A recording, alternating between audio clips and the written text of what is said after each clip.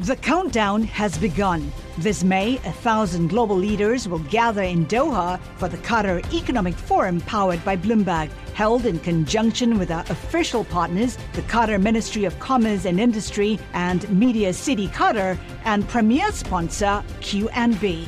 Join heads of state, influential ministers, and leading CEOs to make new connections and gain unique insights. Learn more at QatarEconomicForum.com. Live from our nation's capital, this is Bloomberg Sound On.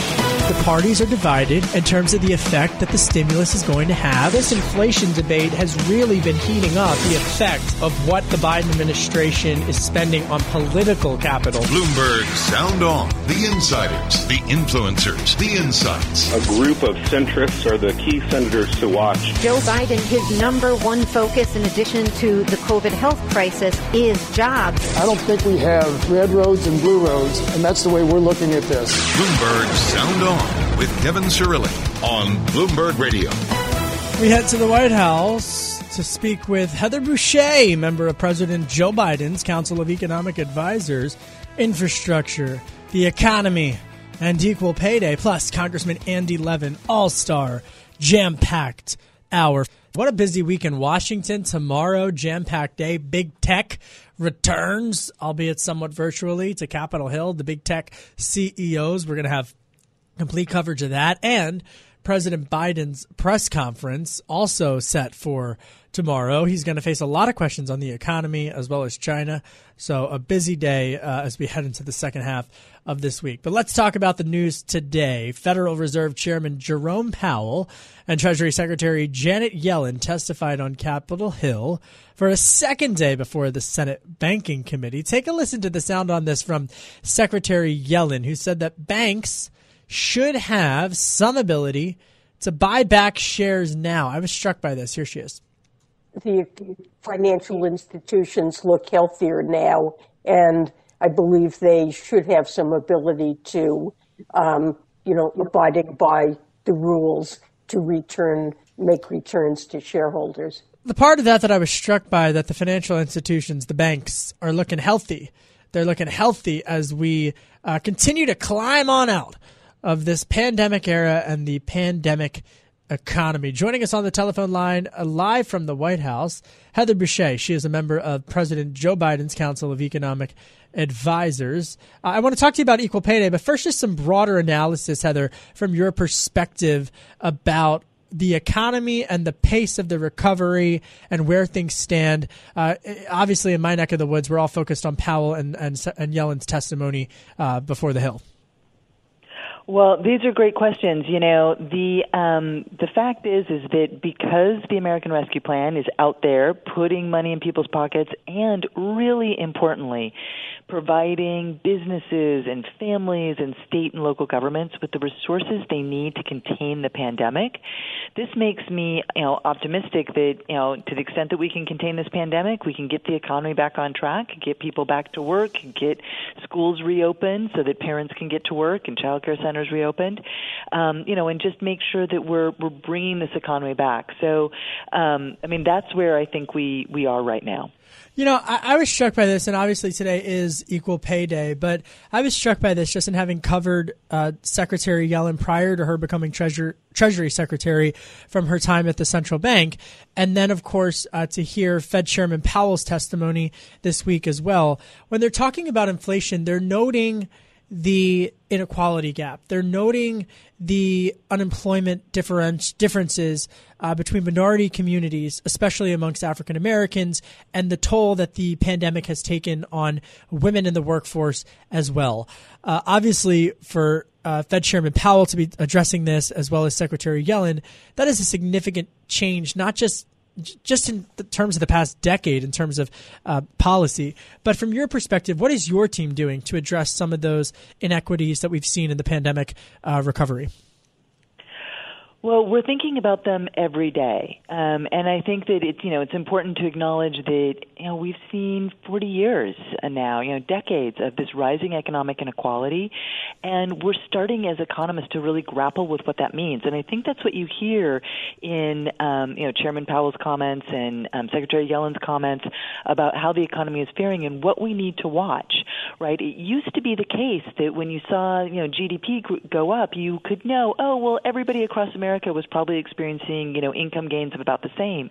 But we've known in recent decades that, aggregate growth has become really disconnected from the average person's experience. And so you have to think about, what does that mean for our measures of success? And, we need to make sure that we are bringing everybody along. So we need to take a closer look at what's happening with the black unemployment rate. We need to make sure, especially here on Equal Pay Day, that we're taking a look at what that gender wage gap is and who's benefiting and who isn't, because the ultimate measure of success of the economy is how well it's working for people all across these United States. It's not just these aggregate abstract figures. It's really, is it creating that strong, stable, broad-based middle class? Is it creating those good jobs? And so these are the metrics that we are looking at every day here in the Biden administration. So the Biden administration, as you know, as you're a part of, has signaled plans to strengthen gender equity at a time in which women in the U.S. are disproportionately exiting the workforce compared with men during the COVID-19 pandemic. And they are paid, get this, folks, 82 cents on the dollar compared with men, and that the gaps are even larger for women of color. Okay, let's talk policy, Heather. What are some solutions that you and the team are looking at to address this? And are there any of them bipartisan? Well, I will say, a lot of the things that we need to do to start to addressing the gender gap, some of the pieces of that, the foundations of that, were in the American Rescue Plan. And while that didn't get bipartisan votes, up on Capitol Hill, it did get bipartisan support out there among the American people. So you saw it being supported by people across the political spectrum because it dealt with those real issues, those real challenges. So let me give you a couple of examples. We know that a big part of the gender pay gap is unexplained. In fact, economists estimate that about 38% of the gap between men and women's pay, we just can't explain using the kinds of jobs that men and women are in, or race or gender, or even educational attainment, because, women now are more likely to graduate college than men, which should close the gender pay gap, and has, but not Candidly, enough. That doesn't surprise me. Go ahead. Yeah, exactly. So, but if it's unexplained, a big part of what that is what's happening inside workplaces, the norms about who gets paid time off to care, who doesn't, whether or not workers get paid time off when they have a sick child or a new child enter the family. And if the child care center is closed, which parent quits their job or cuts back their hours to care for the kids, or what happens when schools are closed? So there's all of these different ways that we see the different responsibilities that women still tend to take on for care affecting their ability to fully participate in the workforce, and the ways that feeds through the ways that employers do or do not discriminate against women relative to men, or caregivers more generally. So as we're thinking about solutions, things like making sure that we are giving child care centers the resources they need to safely reopen and pay their workers, that's something that is important for the gender wage gap, because those child care workers, some of the least paid workers in our economy, especially relative to the skills that they bring to the job. So if we pay them well, that's part of closing that gap. They're disproportionately women of color. And then that care being there means that other parents can get to work, and that helps close the gap in other ways. Heather Boushey is with us from the White House. Prior to that, she ran the Washington Center for Equality, and she in 2016 she served as the chief economist for now former Secretary of State Hillary Clinton's 2016 presidential campaign. I got two more questions for you. First and foremost is, talk to me about the private sector. What should the private sector be doing to be more inclusive? Because candidly, Congress sometimes, from their perspective, takes a long time. So what can businesses be doing right now to close some of these inequities, both in the gender gap as well as to be more inclusive? It's a great question. I founded and ran a small business, essentially, and these were issues I thought about every day. and it's hard, but here's some things you can do. Thinking about making sure that hiring processes are unbiased. There's actually this really great research, some of it done by the chair of the Council of Economic Advisors, Cecilia Rouse, showing that how we interview job candidates, our perceptions of them as men or women, people of color, that can affect how we view their skills. So as you're thinking about, doing application processes or evaluating people for promotions, putting together processes that help eliminate that bias. Maybe have, blind applications. You don't know the race or gender of the applicants when you do the first screen, and then maybe you'll find that, wow, your pool is more diverse, and focusing on those diverse pools, that's so, so important. Another thing you can do is, there's a lot of work showing that women start off with a pay gap and then it grows over time. And some of that is because at each job she's asked, "What did you make at the last job?" And so those gaps magnify. Well, you can fix that by not asking people what they made at the last job. Pay the people at your firm what they should be paid based on the job that they're doing, not based on whether or not they were paid a good or a bad salary at their prior job. So we call that, not asking about salary history. So these are just some of the things that employers can do to make sure that they are not creating inequities in their own workplaces. Fun fact about Kevin. Go ahead. And they could offer paid leave. So look, I've got three older sisters. All of them played Division I soccer, so I would be remiss if I didn't ask you this question. What was Megan Rapinoe like today? Did you meet her? I feel like you probably already met her.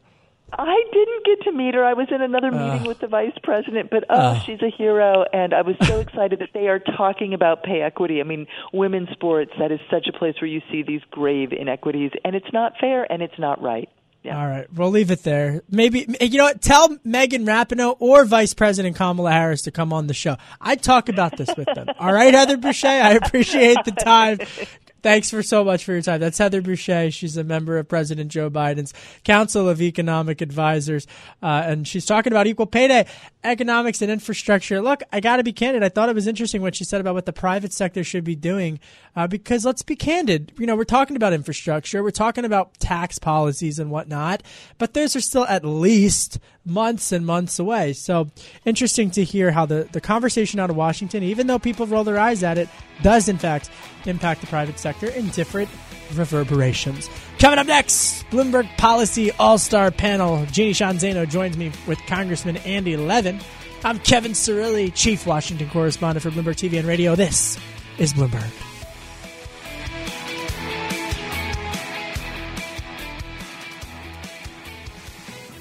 The countdown has begun. This May, 1,000 global leaders will gather in Doha for the Qatar Economic Forum powered by Bloomberg, held in conjunction with our official partners, the Qatar Ministry of Commerce and Industry and Media City Qatar, and premier sponsor QNB. Join heads of state, influential ministers, and leading CEOs to make new connections and gain unique insights. Learn more at QatarEconomicForum.com. This is Bloomberg Sound On with Kevin Cirilli on Bloomberg Radio. My name is Kevin Cirilli. I'm the Chief Washington Correspondent for Bloomberg Television and for Bloomberg Radio, accompanied none other than by Jeannie Sheehan Zaino, Professor Jeannie Sheehan Zaino, Bloomberg Politics policy contributor. Jeannie, we're waiting for Congressman Andy Levin, but just your reaction from the White House when we just heard from Heather Boushey, a member of the Council of Economic Advisors. I mean, it was so fascinating to hear her on Equal Pay Day. I didn't realize when she talked to you about the 38% gap that cannot be explained, and then you followed up with this question that's critically important about what's happening inside these organizations and what the private sector can do. And she talked about things like how we interview job candidates, and it reminded me about those blind auditions they do at orchestras to help eliminate gender bias. So, there's a lot there, I think, that we need to think about, but that 38% unexplained is, I think, where we need, at least in my field, to do more research to understand what is going on there, and to her point, what can be done to address these situations. Yeah, I think it's interesting, especially, sitting here on a rainy day in Washington, D.C., another rainy day like that famous painting that is, I believe, in the Oval Office. But it's fascinating to hear the criticism, which we hear frequently from the private sector, that, Washington, D.C. never does anything, or, they're just all talk and a lot of political theater. But the parameters of the debate, whether it's on gender pay issues or how to address inequality, or even in broader sense from geopolitics perspective, the way that those debates are framed really does impact the C-suite level and the policies in the boardroom. Would you agree? It does. And I think one of the things that I've done some work in this area, and one of the things that we always have to make the case is that it not only makes sense from a societal perspective to have equal pay and eliminate gender bias, it is good business sense.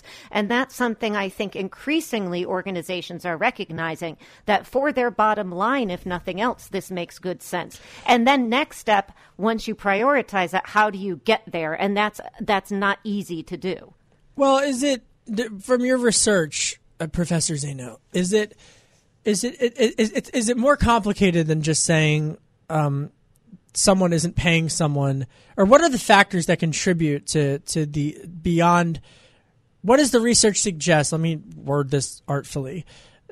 What does the research suggest in terms of why women are not often paid more? What does the research show?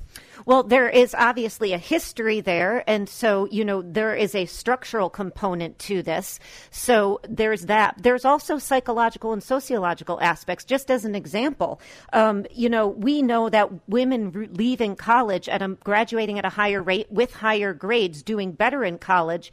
Yet when they get into the workforce, for whatever reason, they aren't as willing for other reasons to stand up and put themselves on the front lines in the same way as some men are. And so there seems to be this gap there that we need to figure out how to close. And I think a lot of it is structural. Fascinating. And that research is just so incredibly important. The data, of course, to inform the policies. Joining us now on the telephone line, Congressman Andy Levin. He is a Democrat from Michigan's 9th Congressional District. He is a member of the Committee on Education and Labor and on the Committee on Foreign Relations. Congressman, great to have you back. Let me play for you a soundbite from Fed Chairman Jay Powell. He testified on the Hill today, not before your committee, but he talked about inflation pressures, which he believes are going to be temporary. Take a listen to what he had to say, and then I want to get your reaction to it. Here he is.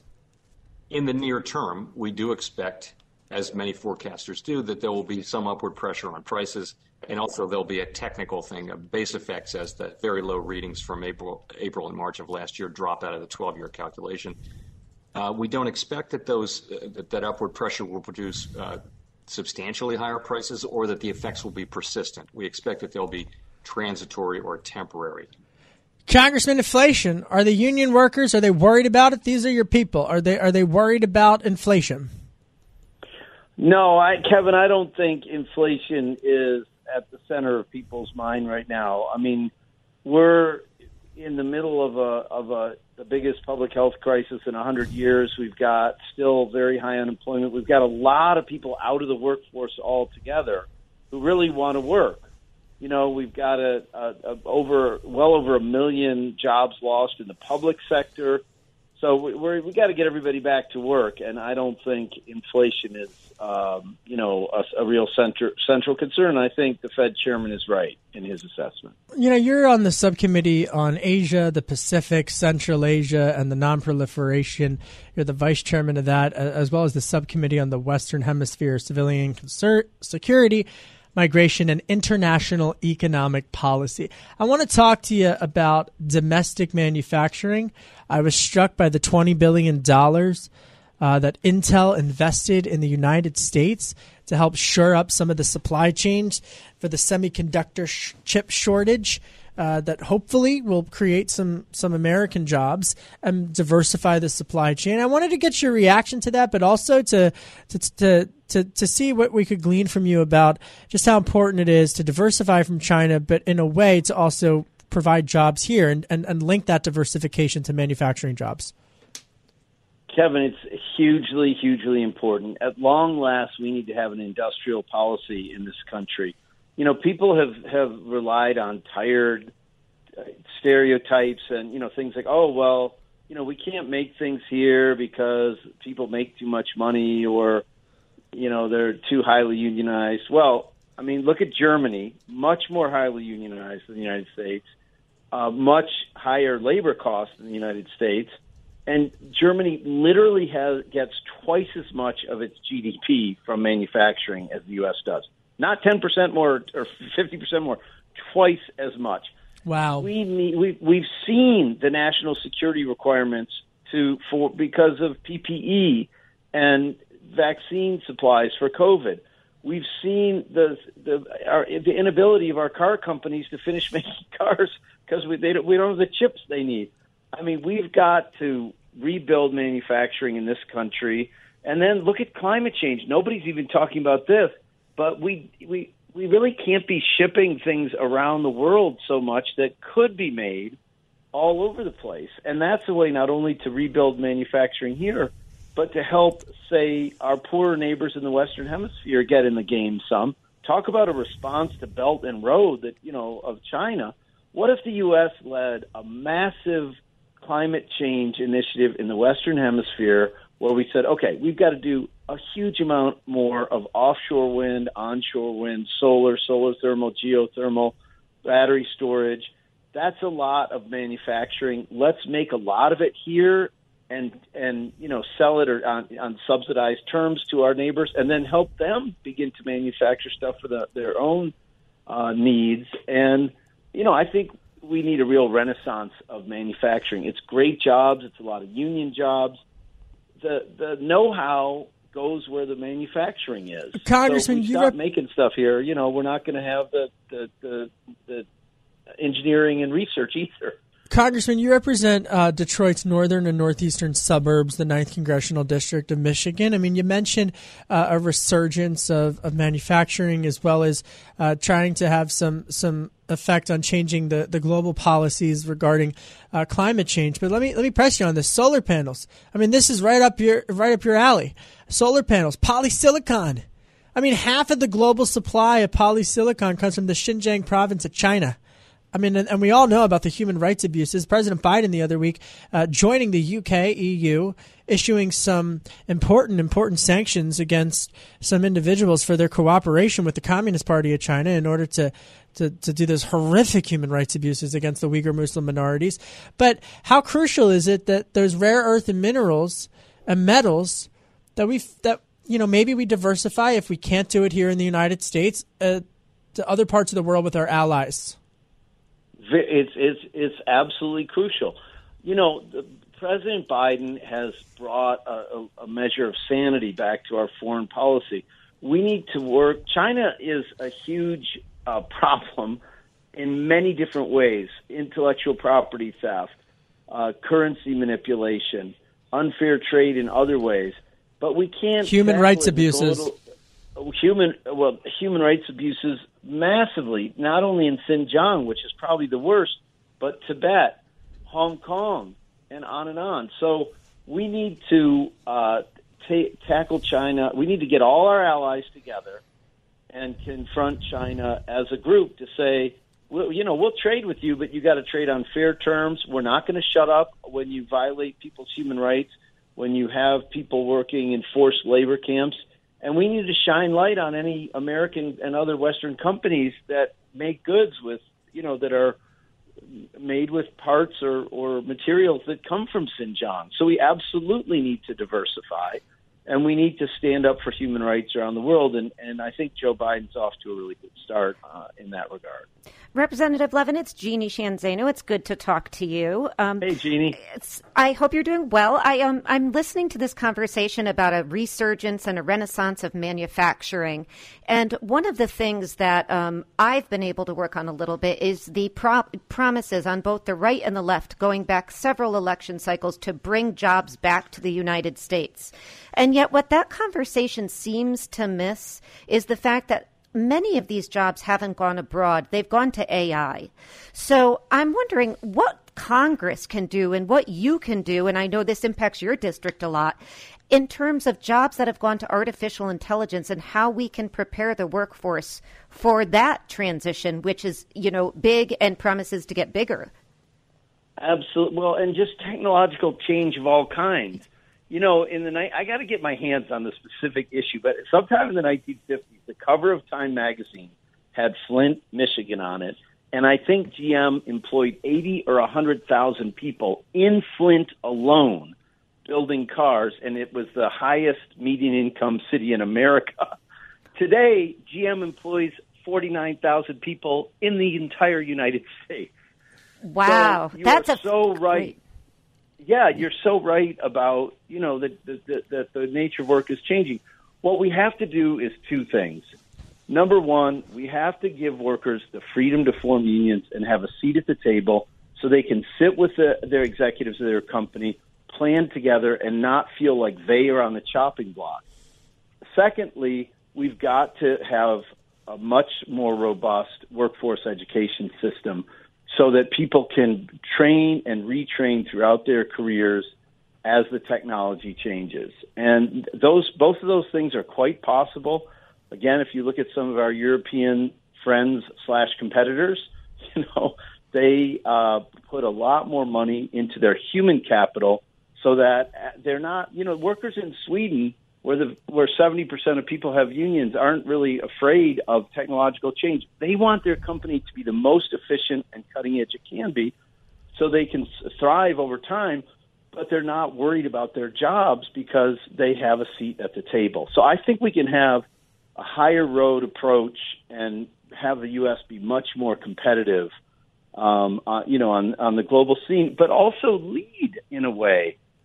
Much better. And, you know, I think we react to the Chinese Belt and Road Initiative defensively and reactively. It's like, wait a minute, we're the United States. Exactly. We're the center of innovation and creativity.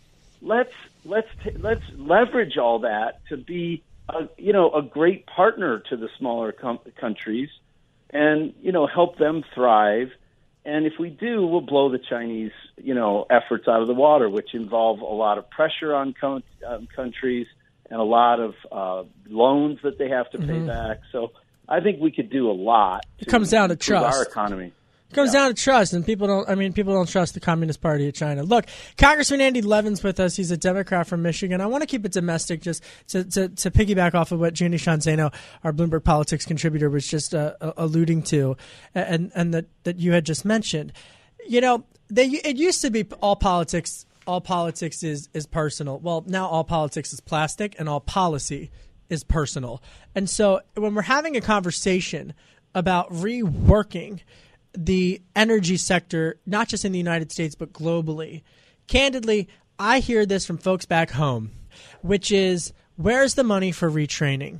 If you're going to have, whether it's a stimulus package or past executive orders under the notion of addressing climate change, well, what are you going to do with refinery workers? And so you alluded to what Switzerland does, what Germany does, but Congressman, where is the money to retrain employees, not just when they're fresh out of college, not just with schools and teenagers and going into vocational training programs, but at 40 years old, in their 50s, and yes, even in their 60s, so that they can continue to have economic income, good paying quality jobs.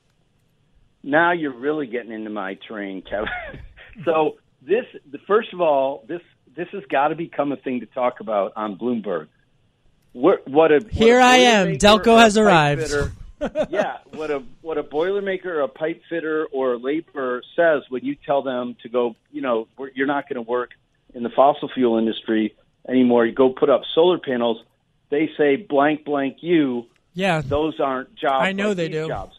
And so the first thing that has to happen, I'm going to hit on this over and over again, is we've got to pass the PRO Act and restore the freedom to form unions and bargain collectively in this country, so that all those new industry jobs can be good middle class jobs, just like the auto and rubber and steel industries, which were horrible, low paying, dangerous jobs 100 years ago, were turned into the aristocracy of the middle class because the workers organized. And, you know, I've just been down in Bessemer, Alabama at the Amazon facility. You know, that's one whole thing. But on your other point, how do I know it can be done? Because I already did it.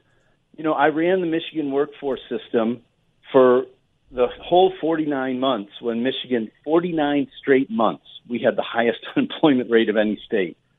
And we created a program called No Worker Left Behind. It was essentially a free college program. Every worker, underemployed or underemployed worker, could get up to 2 years of free tuition, up to $10,000 worth at any Michigan community college or university or approved training program, as long as they studied for the skills, certificates, or degrees needed for an in-demand job in Michigan. And people said, oh, like you said, they're 30, they're 40.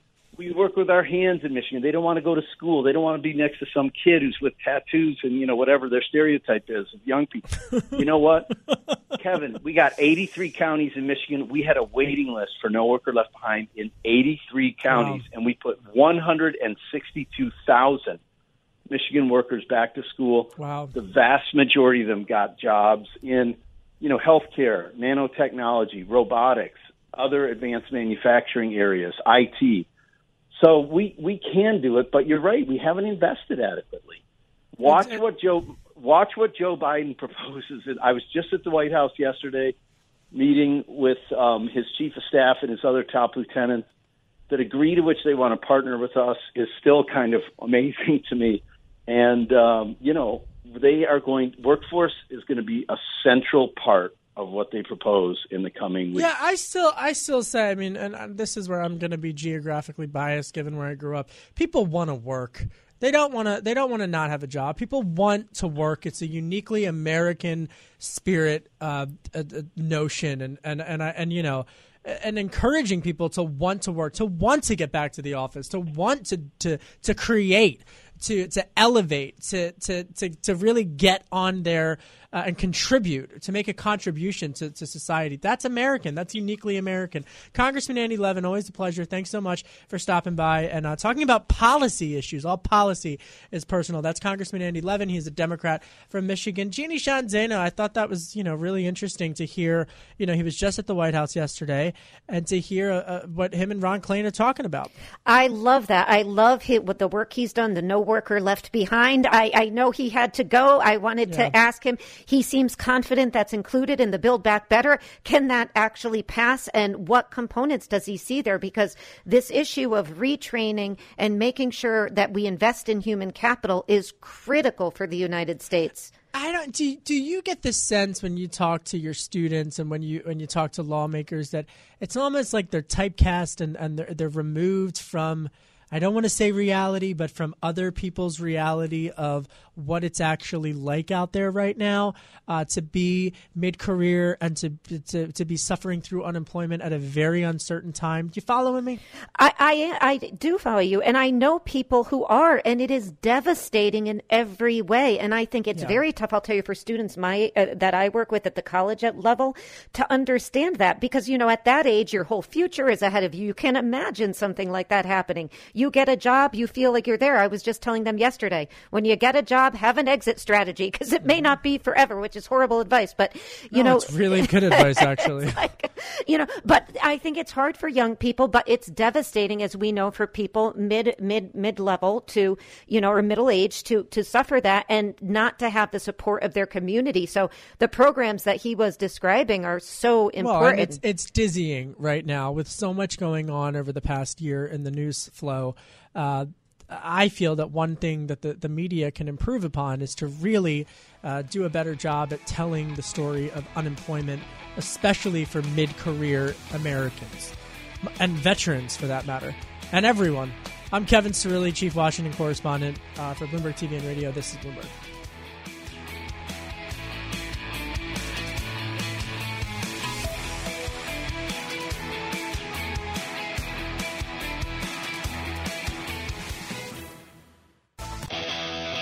This is Bloomberg Sound On with Kevin Cirilli on Bloomberg Radio. My name is Kevin Cirilli. I'm the Chief Washington Correspondent for Bloomberg Television and Bloomberg Radio, accompanied none other by Jeannie Sheehan Zaino, Bloomberg Politics Policy All-Star. I got to say, Jeannie, I'm still reeling from that, pun intended, Bloomberg, from that blockbuster interview that we did yesterday with the manager from Blockbuster in Bend, Oregon. I really enjoyed that. She is amazing. I'm recommending that to everybody. You threw me off my game yesterday, Kevin, because I watched it and I couldn't work. I just wanted to watch it all day, which I did. Well, then last night I started the Varsity Blues documentary, and I'm halfway through that. I don't know if you've seen that. No, you put me to shame. I'm so behind. No, I've been like going down a documentary wormhole, and now it's all of the college tuition or what, remember Lori Loughlin and Aunt Becky? I have to see as well. There's so many I have to see. So, but the Blockbuster one, it's a really important story, and very nostalgic too. Yeah. I worked there, so I think I love what's your Blockbuster memory? It is a really important story about technology and capitalism, which, is a wave and sometimes doesn't reach every crevice of our country on the same timetable. But I just thought it was really inspiring with what Sandy's message was, that even though technology and streaming and internet access might have passed over for now, just hasn't reached there yet, to Bend, Oregon, that entrepreneur spirit was still there, and she was fighting, to keep her small business open. I love that. I love that. And she has done that beautifully, and it's an inspiring story, really, because the business seems to be doing better than anybody could have expected. I remember back when I started out as a journalist, like 10 years ago, I went to Winslow, Arizona on Route 66, and I was a fellow at the Arizona Republic. And this town was really suffering because of what had happened from just the highway, and just, again, a similar situation where the cities were booming and the small town was left behind. And the town rallied together because of the lyric "Standing on a Corner" in Winslow, Arizona by the legendary Eagles. By the Eagles. And I called them up and I said I wanted to do a story on it. And I drove up from Phoenix all the way up to it's the middle of somewhere, not the middle of nowhere, the middle of somewhere, Winslow, Arizona. And I was so moved. I will never forget that story for the rest of my life. Standing on a corner in Winslow, Arizona, and they boomed, and now it's like a selfie station, for lack of a better word. And everyone goes and passes through, and they have to stop there to go to the famous corner on Route 66 and take their picture. So such a fine sight to see, Kevin. It Shirley. is such a good song too. Take it easy. Who needs to hear it today? And Take it Matt easy. Shirley just says it was written by Jackson Browne, and that just blew my mind because I love him too. So well. Fun fact, they also performed in Winslow, Arizona. Okay, and maybe that's why he threw it. We're so off topic. Christine Barada, our executive producer, is like, bring it back to geopolitics. We can with Lester Munson. Lester! He is principal at government relations firm BGR Group, and, of course, a former senior policy advisor to now former Senate Foreign Relations Committee Chairman Bob Corker. Lester, how are you? Kevin, doing great. Thanks for having me.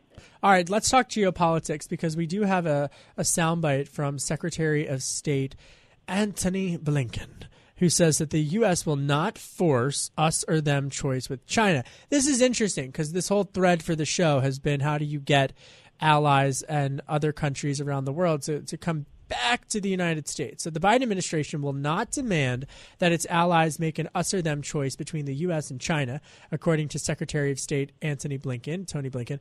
And he made this speech at the NATO headquarters in Brussels. And he offered the most cogent explanation yet for efforts to restore alliances after 4 years of the previous administration. Take a listen to the sound on this from Secretary of State Tony Blinken.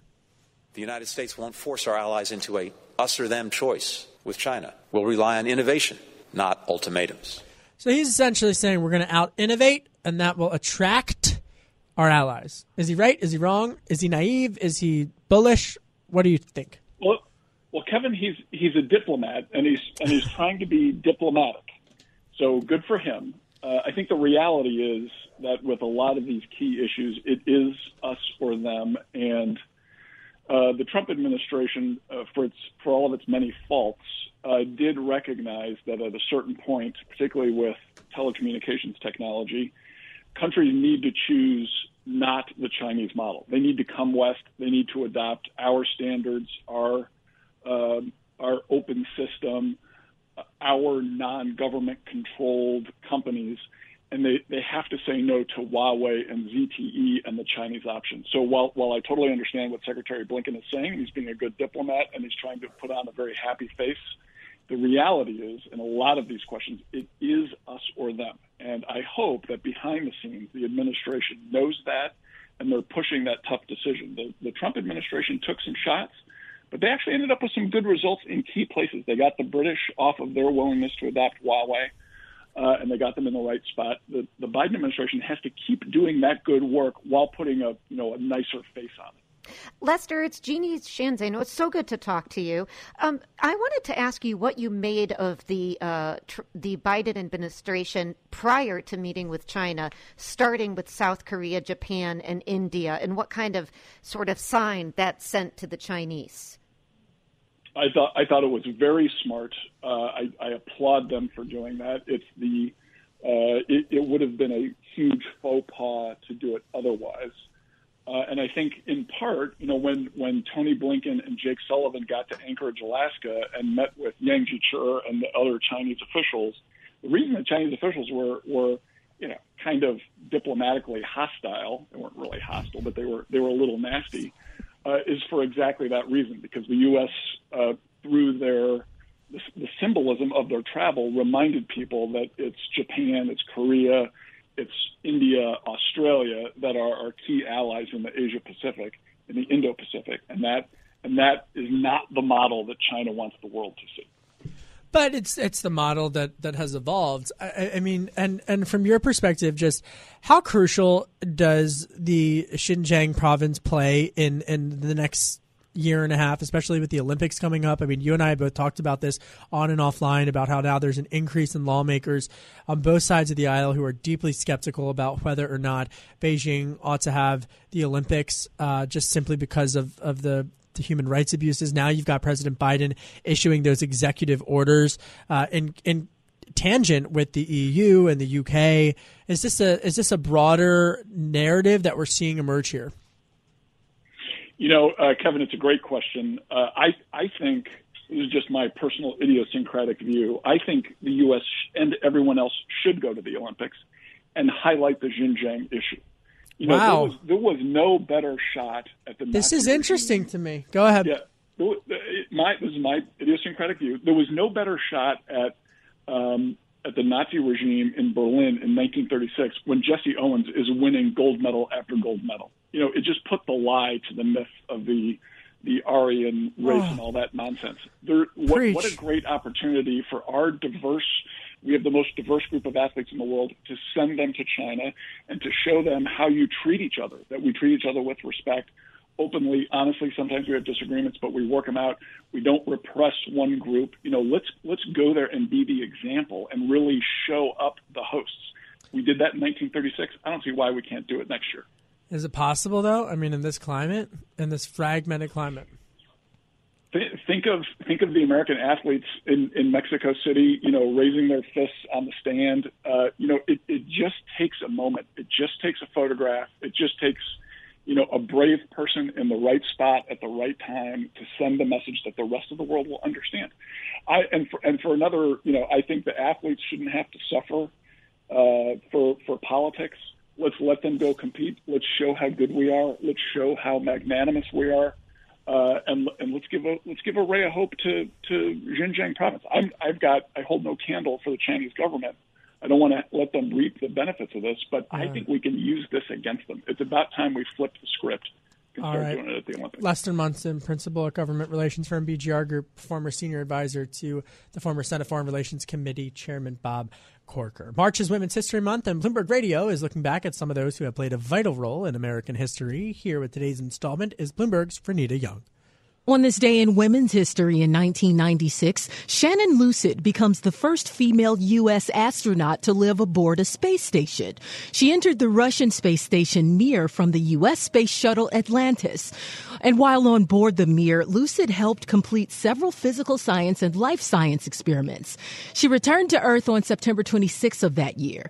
After completing her fifth mission, Lucid had logged more than 223 days in space. She received her Bachelor of of Science degree in chemistry from the University of Oklahoma. Then she earned a Master's of Science and Doctor of Philosophy in biochemistry. That's Today in Women's History. I'm Renita Young, Bloomberg Radio. Is it raining in New York, Jeannie? Is all day, and I have Eagles on my brain now, so all night I'll be good. singing Take It Easy. Good. That's it. Take it easy, everybody. It's such a great song. Standing on a corner in Winslow, Arizona. I want to go to Arizona. We should get Me Rick. too. I wonder if Rick knows any places in Arizona. We'll have to ask him. I'm Kevin Cirilli. This is Bloomberg.